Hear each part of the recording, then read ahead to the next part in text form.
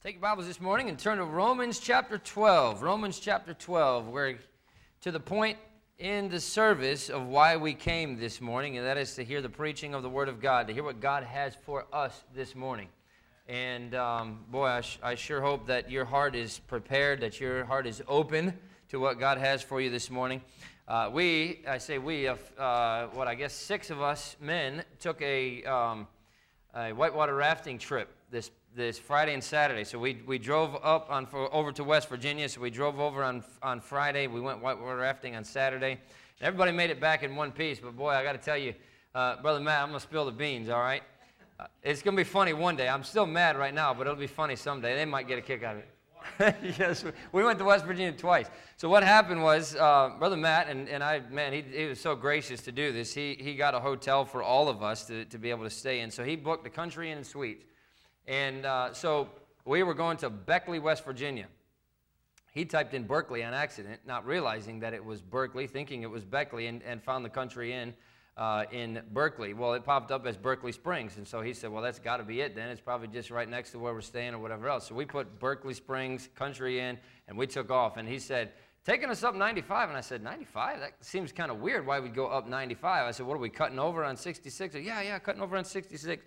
We get up there, it was supposed to be 3 hours and 40 minutes, so we get up there, we left at about 1 o'clock, we got up there about 5 o'clock, 5:30, somewhere around there. He said, something doesn't look right. The address that it's taking us to is this parking lot right here, and there's nothing in it. And so Josh started looking on his phone. He said, no, this is right, it's right around the corner. The Country Inn is right around the corner. So Matt's looking at this, and his face was just getting whiter and whiter and whiter. He said, you're not going to believe this. He said, it's not Berkeley Springs, it's Beckley. And we're 4.5 hours away. We drive around the corner, and there is the Country Inn. Not Country Inn Suites, the Country Inn. And it looked like the Country Inn, too. And so we said, well, we might as well make the best out of it. We started playing games and everything on the way down, and we got there about 11:30 at night. But we made it. And we woke up early enough to get out there and go rafting in the morning. But it was fun. It was a lot of fun, but it was a trip we'll never forget. At least when it comes to that, I can tell you that much. But anyway. Well, this morning, suppose you could change anything about yourself. Where would you start? Would you be skinnier? Would you be taller? Would you be shorter? Would you be better looking? It's hard for anybody to be better looking than JJ, but even he might want to change that. I don't know. But, what would you want to change this morning? Would you change your eyes, your hair, your bulges, whatever, your teeth? If you could take a magic wand and change your outward appearance, would it be maybe just some light changes, or would it be an extreme makeover? Would we even be able to recognize you by the time you were finished? I think we all go through periods at some point in our lives where we desperately want to change our outward appearance. Teenagers get into that stage, I think, a little bit more than adults do, but they live in that constant fear that they don't look right. They don't look, good enough, and so they tinker with this, and they try that, and they wear these clothes, and they do this, and they do that, trying to fit in maybe with the crowd that they're around. But when we grow older, we get smarter a lot of times, or do we? We spend hours trying to find just the right dress, or just the right suit, or, the right pair of pants that will fit with the crowd that we're trying to match with. And, when it comes to adults especially, we start to diet obsessively. We work out, which it's good for our health, but it's really a losing battle, because honestly, after we lose the weight and finally look good, it starts to creep its way back. You finally got down to the weight that you wanted to be at, and so you start eating everything you used to eat again, and the next thing you know, you're right back where you started. But you finally reach the stage in life where it's easier to just try to cover it up than it is to lose it. And then maybe you just get to the point where you just give up altogether. You don't care anymore. But as hard as it is to try to change on the outside, it seems infinitely harder to try to change things on the inside.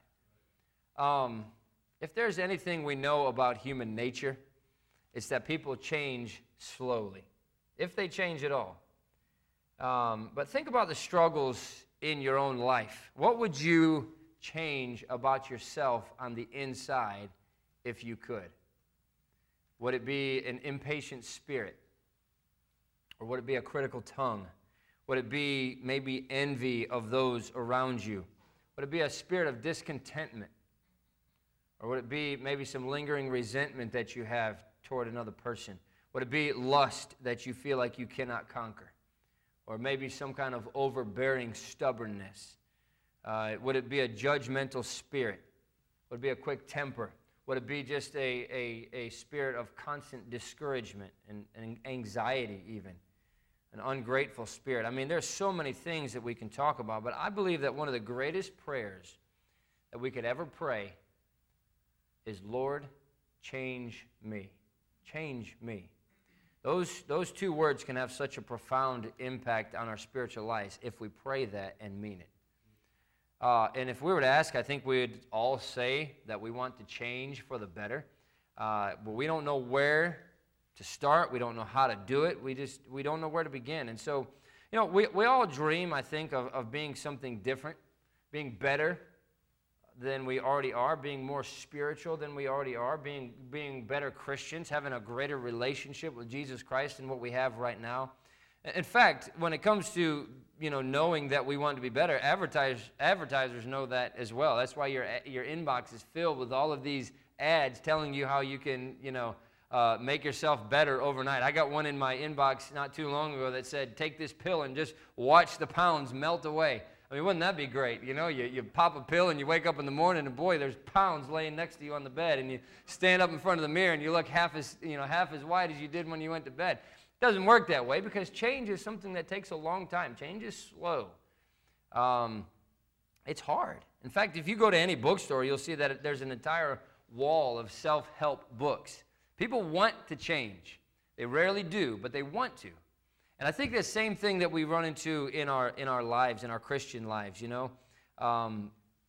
we want to change, but very few people rarely do. That brings us to our text this morning in Romans chapter 12 and verse number 1 and 2. It's probably one of the better known verses in the New Testament, but it says this: I beseech you, therefore, brethren, by the mercies of God, that ye present your bodies a living sacrifice, holy, acceptable unto God, which is your reasonable service. And be not conformed to this world, but be ye transformed by the renewing of your mind, that ye may prove what is that good and acceptable and perfect will of God. See, having Bible knowledge is good. You ought to know your Bible. You ought to study the Bible. You ought to know verses. You ought to memorize these verses that we have for our theme verses of the month. We have you memorizing verses on Wednesdays and things, and those are good things to do. Having that knowledge is a good thing, but knowledge alone is certainly not going to change us. And here's my key point this morning. Most of us change very slowly if we change at all. And few of us are going to make any kind of lasting changes except under pressure and as a result of personal pain. You hear what happens. You had high school coaches, maybe even college coaches that told you this your whole life. No pain, no gain, right? Get out there and run some more sprints. That's the way it usually works, right? If it's not hurting, you're not gaining anything. And honestly, that's the same way that it goes in our spiritual life a lot of times too. God really has to, many times, put us through those difficult trials and make us go through something that's very uncomfortable to get us to change, to get us to a point where He wants us to be so that we're ready and willing to make those changes that come very rarely. There's no growth without struggle. And here's the good news, though. Patterns of sin can be broken, but it'll take more than a quick prayer at the end of a church service. You sit there and you're very sensitive to the leading of the Holy Spirit, I believe. You come forward at the end of the service, and that's great. You ought to be sensitive to the Holy Spirit. You ought to be willing to come forward at the end of the service and make a decision. But that's only a start. That doesn't produce real change in our lives. You can see a significant growth in your spiritual life, but it's not going to come without a cost. And so this morning, what I want to share with you is how we can change. The title of the message this morning is simply this: Change Me. Change me. So let's see how we can see that effective change in our lives to help make us more like Christ. Let's pray, and then we'll look at this idea this morning. Father, we love you. Again, we thank you so much for how good you are to us. I thank you for the time that we could spend together around your word. And God, I pray that you'd help our hearts to be open to exactly what you'd have for us this morning, and that we'd be willing to honestly and sincerely pray that prayer: Lord, change me. Change me. And I pray that you'd help us as we look at these verses this morning, that it would give us a better understanding of how we can do that and a greater desire to be changed into your image. Thank you for what you do for us in Jesus' name. Amen. Now, first thing is this: change starts with salvation. Change starts with salvation. Romans chapter 12 and verse 2 says, "And be not conformed to this world, but be ye transformed." Now, most of you, many of you, if not all of you this morning, already know Jesus Christ as your Savior. But there might be somebody that doesn't. In fact, I want you to turn over to 2 Corinthians chapter 5. We're going to turn to a few verses this morning. There can be no change, or there can at least be no lasting change, until there is a complete transformation by accepting Jesus Christ as your Savior. The root of that word transformed has the same idea as metamorphosis. And you know what metamorphosis is? When a caterpillar enters into a cocoon and it emerges from that cocoon as a butterfly. That's what metamorphosis is. I mean, you look at that caterpillar when it went in, and you look at that butterfly when it came out, and there is a complete transformation. It's the same bug that went in there, right? It's not like it becomes something completely new, but it was changed from one thing into another creature. And that's exactly what this idea of transformation is all about in our lives. In fact, 2 Corinthians chapter 5 and verse number 17 says that. "Therefore, if any man be in Christ, he is a new creature. Old things are passed away. Behold, all things are become new." We're going to baptize this morning. That's what that idea of baptism is all about. It's not washing our sins away or anything like that, but it's identifying with Jesus Christ that I am buried in the likeness of his death, and I am raised to what? Newness of life. I'm a new creature. That's a transformation that takes place when we accept Jesus Christ as our Savior. When a caterpillar changes into a butterfly, you know what happens? It becomes the creature that God intended for it to be. God never intended for a caterpillar to stay as a caterpillar for the rest of its life. He intended for a caterpillar to go into that cocoon, to have that transformation and to come out as a butterfly. Now, I don't know about you, but I think butterflies are a whole lot more beautiful than a caterpillar.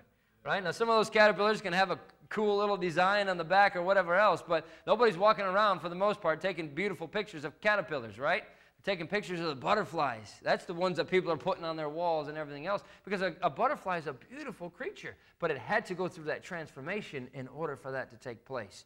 Now, study the caterpillar for a second. Better yet, take a half a dozen of those caterpillars and put them on a desk, and then tell somebody that doesn't know anything about metamorphosis that those caterpillars are going to be transformed into butterflies, and they'll probably think that you're crazy. But those crawly things are going to turn into butterflies. You can't tell by looking at a caterpillar that one day it's going to fly, because it looks impossible. But I tell you what, when God gets a hold of a life, there's no telling the change that can take place. But it all begins with salvation. The second thing is this: change continues with obedience. Turn over to John chapter 5. There's a lot of people who get saved and see that transformation in their life. They go from that caterpillar to that butterfly, and they start to see the difference in themselves. They start to see the difference in their life. Other people looking at them can tell that something has happened. There's a transformation that's taken place, and they can see that transformation from death to life. They can see the difference that Christ has made in their life. But then that's where they stop. You know, talk about the idea of metamorphosis. A tadpole that's born is a great little thing. But tadpoles were never meant to stay as tadpoles, right? They were born to be frogs. And a tadpole might be swimming around thinking about how wonderful it is to be a tadpole in this pond. But that's not where God intended for that tadpole to stay. God intended for that thing to grow and to change and to transform and to be useful as a frog, right? The Bible says in John chapter 5 and verse number 16, "Ye have not chosen me, but I have chosen you, and ordained you that ye should go and bring forth fruit, and that your fruit should remain, that whatsoever ye shall ask of the Father in my name, he may give it you." That's what God designed for us to do. Go and bear fruit. Go and be a useful Christian. I say this all the time, and you know that I say this all the time, but if God only intended for us to get saved, if that's the only job that he had for us on this earth is to get saved, he would take us out of here the moment we accepted him as our Savior. God leaves us on this earth for a reason, and what is that reason? It's to bear fruit, to see other people come to know Jesus Christ as their Savior, to be a witness for him, to live for him, to be a godly testimony for him, to help other people come to know Jesus Christ as their Savior and go through that same transformation process that you did. You've not chosen me, but I've chosen you. Why? That you should go and bring forth fruit, and that your fruit should remain. He didn't intend for us to just go from death to life and stay there. He intended for us to go from death to life and then live an abundant life as a Christian. Now, let me share a couple verses with you to illustrate what I'm talking about when it comes to change, continuing with obedience. Turn over to Joshua chapter 1. You know the story. Joshua had just taken over as the leader. Moses had passed off the scene. God buried him somewhere in the desert and told him that he wasn't able to go into the promised land because of the sin that he had committed of disobedience. Joshua comes in and takes over. And then God says this in Joshua chapter 1 and verse number 8, "This book of the law shall not depart out of thy mouth, but thou shalt meditate therein day and night, that thou mayest observe to do according to all that is written therein." What's he saying there? Obey it. Here's the book. This is the Genesis, Exodus, Leviticus, Numbers, Deuteronomy. This is the law. This is what's given to you. This is what you should follow. But then what does he say in the rest of that verse? He says, "Observe to do all that is written therein, for then thou shalt make thy way prosperous, and then thou shalt have good success." That comes from obedience. Change comes from obedience, obeying what God says in the Bible. Turn over to Deuteronomy chapter 5. Deuteronomy chapter 5. This is the verse on your license plate, I think, right, Miss Diana? They came over to the house the other day, and I saw the license plate, Deuteronomy 5:29. I said, "What is that verse?" It didn't ring a bell, and she quoted the verse for me, and then I'm working through this message, and I came across that verse when it comes to the idea of obedience. And I said, man, that's a perfect verse. That's exactly what this is talking about. Deuteronomy 5:29, "Oh, that there were such an heart in them that they would fear me and keep all my commandments always." Why? "That it might be well with them and with their children forever." You see, within every Christian, God puts a desire to live for him. God puts a desire to serve him. Those Christians who get saved and stop growing, or grow for a short time and then quit, are fighting against that God-given desire for them to live for him. Because a Christian was not made to live for the world. You don't have the father that you used to have. The Bible said in John 8:44, "Ye are of your father the devil." That's what those who don't know Jesus Christ as their Savior are doing. They're following their father. But once you get saved and you get that, you go through that transformation, you go from death to life. The devil is not your father anymore. God is your father. And he didn't intend for you to live for the devil. He intended you to live for him. And so he's going to put that desire. As a Christian, that desire is going to be to live for God, to serve God. So when we as Christians don't live for God and we don't serve God, we're going against that God-given desire as a Christian to live for him. And I'll tell you, that is a hard road. That's a hard road. The more you quench the Holy Spirit that's living inside you, the easier it gets to say yes to the flesh. But I can tell you that the whole time you're walking away from him, not only is he convicting you, but you inherently know that what you're doing is not right. You inherently know that you're going in a direction that is against what God wants you to do. Well, you might say, how do I know if something's right or not? Turn over to 2 Corinthians chapter 10. I think a Christian who is earnestly desiring to live for Jesus Christ will take every opportunity to obey God's commands as they're given to him in the Bible, as he reads and studies, as he hears them preached in messages and everything else. A Christian's desire is going to be to live for God. 2 Corinthians chapter 10 and verse number 5, "Casting down imaginations and every high thing that exalteth itself against the knowledge of God, and bringing into captivity every thought to the obedience of Christ." Have you ever tried to do something without thinking? Try it. It's impossible. Well, why did you do that? I just wasn't thinking. Well, yes, you were. You just weren't thinking clearly. You thought about it first. You don't do anything without thinking about it, even if it's for a split second. I don't just, oh, that was an accident. How did that happen, You thought about it first, right? Everything that you do, you think about it first. And so, if we can bring every thought under the obedience of Christ, then that would mean that every action that follows would be brought under the obedience of Christ as well. He says, "Casting down imaginations and every high thing that exalteth itself against the knowledge of God, and bringing into captivity every thought to the obedience of Christ." The key is obedience. As we obey, as we follow, as we do everything that we can to do what he's told us to do in his word, we're going to see that change. The moment you stop following God in obedience is the moment that you allow pride to take over and the growth stops. Now, Jackson desperately wants to grow taller. He thinks that because he's, how tall are you, 4'6"? No, 4'5". Because he's 4'5", he's never going to grow. He's never going to get any taller. I'm going to be short the rest of my life, right? He can't make himself grow taller, but he wants to. He has that desire to do that. There's nothing wrong with that. There would be a problem with a boy that got to Jackson's height, 4 foot 5 inches, and said, you know what, this is great. I'm done growing. I don't want to grow anymore. You know, I can duck under stuff that you can't duck under, you know, and nobody says that though, right? Everybody wants to be 6'6" and big as Dan Corey back there, right? Everybody wants to be, you know, just as big as you can be. Why is that? Because we all have that desire to grow. We want to grow. We want, you know, when you're a kid, you want to get taller. You want to be like your dad or like whoever it is that you're modeling yourself after, you know.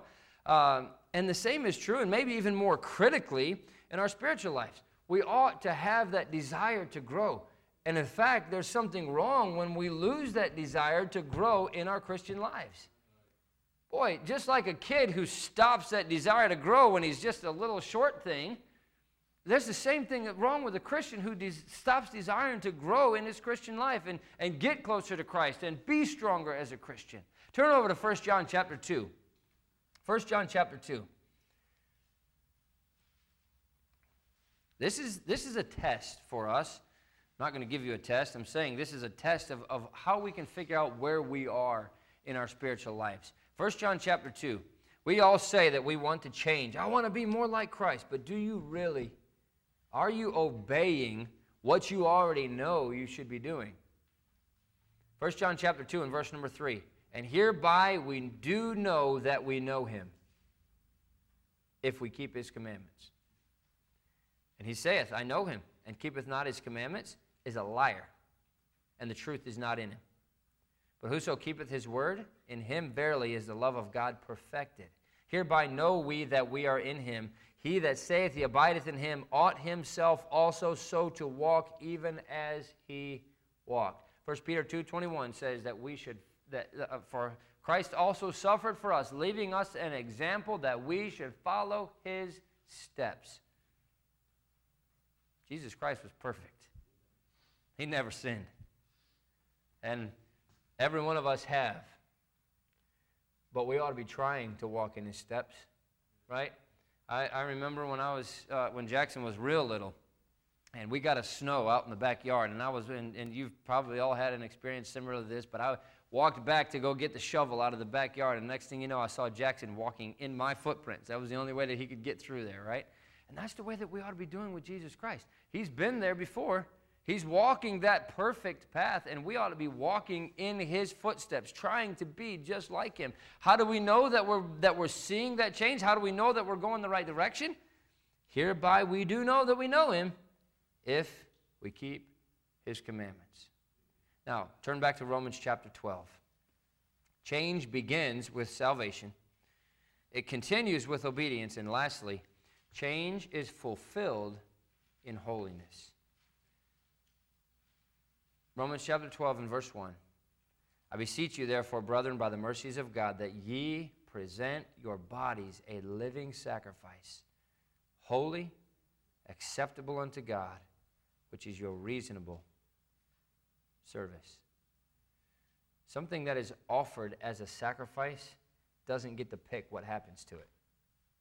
Doesn't get to choose how it dies. A sacrifice is a sacrifice. And it means they've given up all their rights to everything. And that's exactly what God is telling us that we ought to do as Christians.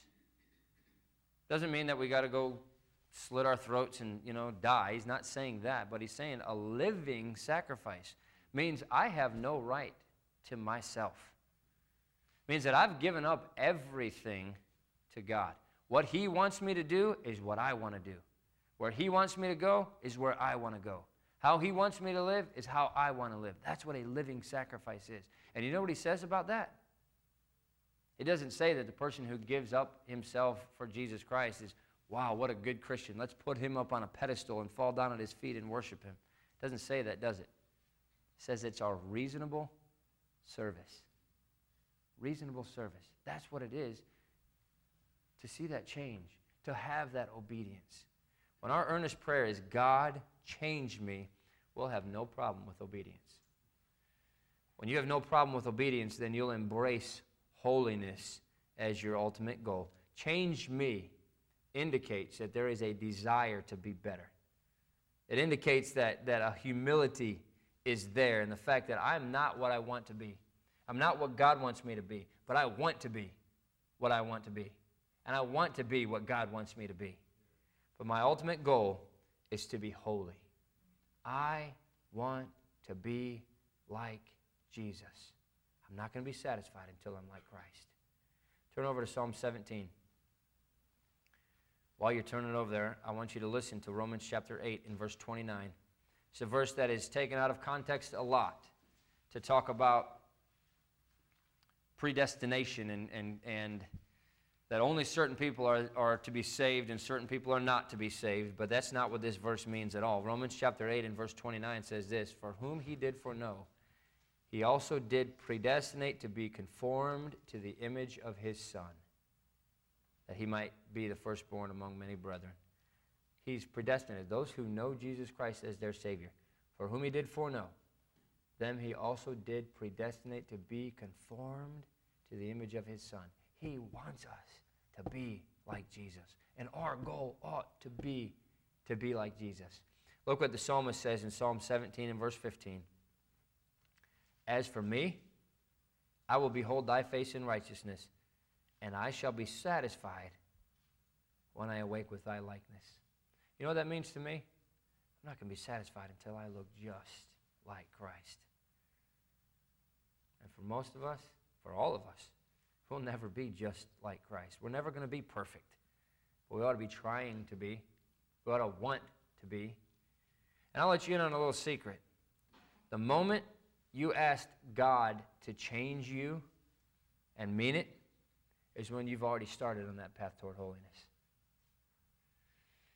In the year 1464, a sculptor named Agostino di Duccio began working on a piece of flawed marble. It was a huge chunk of marble, and it had a flaw in it. And he was trying to produce a magnificent sculpture of an Old Testament prophet for a cathedral in Florence, Italy. And he worked on that thing for 2 years, and then he stopped because he came across that flaw, and he said, I can't go on with that thing any farther. There's no way that this piece of marble is going to be turned into something. Well, in 1476, 12 years later, Antonio Rossellino began to work on that same piece of marble, and he came to the same conclusion. This piece of marble is not useful. Can't use it. It's got too big of a flaw in it. 25 years later, in 1501, a 26-year-old sculptor named Michelangelo was offered a considerable amount of money to take that gigantic piece of marble. It had already been paid for and everything else, but to take that gigantic piece of marble and produce something worthwhile from that enormous rock. And the rock had become known as the Giant. It was just a massive piece of marble that nobody could do anything with because of this flaw that it had. And of course, he began to work, and he saw that major flaw at the bottom that had stymied these other sculptors who had tried to do the work on it. And he decided to turn that part of the stone into a broken tree stump that would support the right leg. And the rest he worked on for 4 years until he produced the incomparable work known as David. And many of you have probably at least seen pictures of it if you haven't been there, but today it's a 17-foot tall statue, stands on display in the Accademia Gallery in Florence, where people come from all the world to see it. And I think more than a masterpiece, it's one of the greatest works of artistry, one of the greatest sculptures that's ever been produced. And it's said by those who know that industry, and I'm certainly not an expert on it, but it's said that that's one of the there is no statue that's been made that's more perfect than that statue. A lot of people asked him how he did it. Here's his answer in his own words. He said, "In every block of marble, I see a statue as plain as though it stood before me, shaped and perfect in attitude and action. I have only to hew away the rough walls that imprison the lovely apparition to reveal it to the other eyes as mine see it. Said maybe in more of a colloquial way, I cut away everything that didn't look like David. But that's exactly what his goal. He saw that statue inside that marble, and his job was just to take away all those excess pieces until he had exactly what he was looking for. And I'll tell you, we can apply that to our spiritual lives so well. All of us are works in progress. We're not finished. We're not glorified. We're not like Jesus Christ today. But we're all under construction. If you've ever visited a construction site, it's a very noisy, loud place. There's a lot of work going on. And that's exactly what God is doing with us. We are under construction. He sees the perfect form underneath all of that rough work. And He wants to do that work on us. He wants us to allow Him to chip away at all of those things. It starts with salvation. If you don't know Jesus Christ as your Savior, you might as well stay as a block of marble. No transformation can take place. God's not working on you because He's not your Father. But the moment you accept Jesus Christ and that transformation takes place, we ought to start begging God to help us to obey Him. And the more we obey Him, the more of that rough edge He takes off. The more we follow Him and the more we desire to be like Him, the more He sculpts that image into exactly what He wants it to be. You know, you are as right with God today as you want to be. Well, you say, no, I'm not. I want to be more right with God. I know I have so much more growing to do.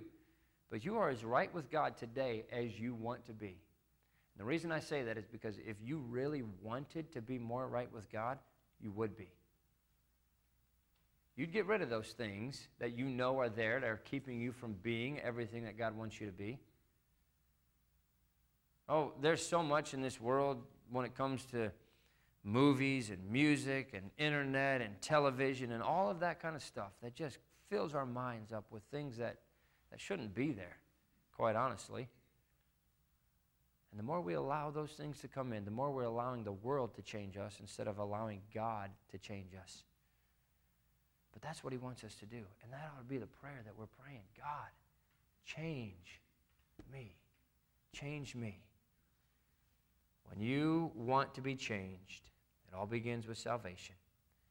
It continues with obedience, and it's fulfilled in holiness when you're like Christ. That's something that's going to continue till we die because we'll never be like Christ.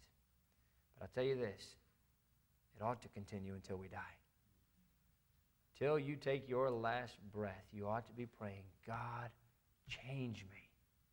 God, help me to be obedient. God, help me to live for you. God, I want to be right with you. And mean it.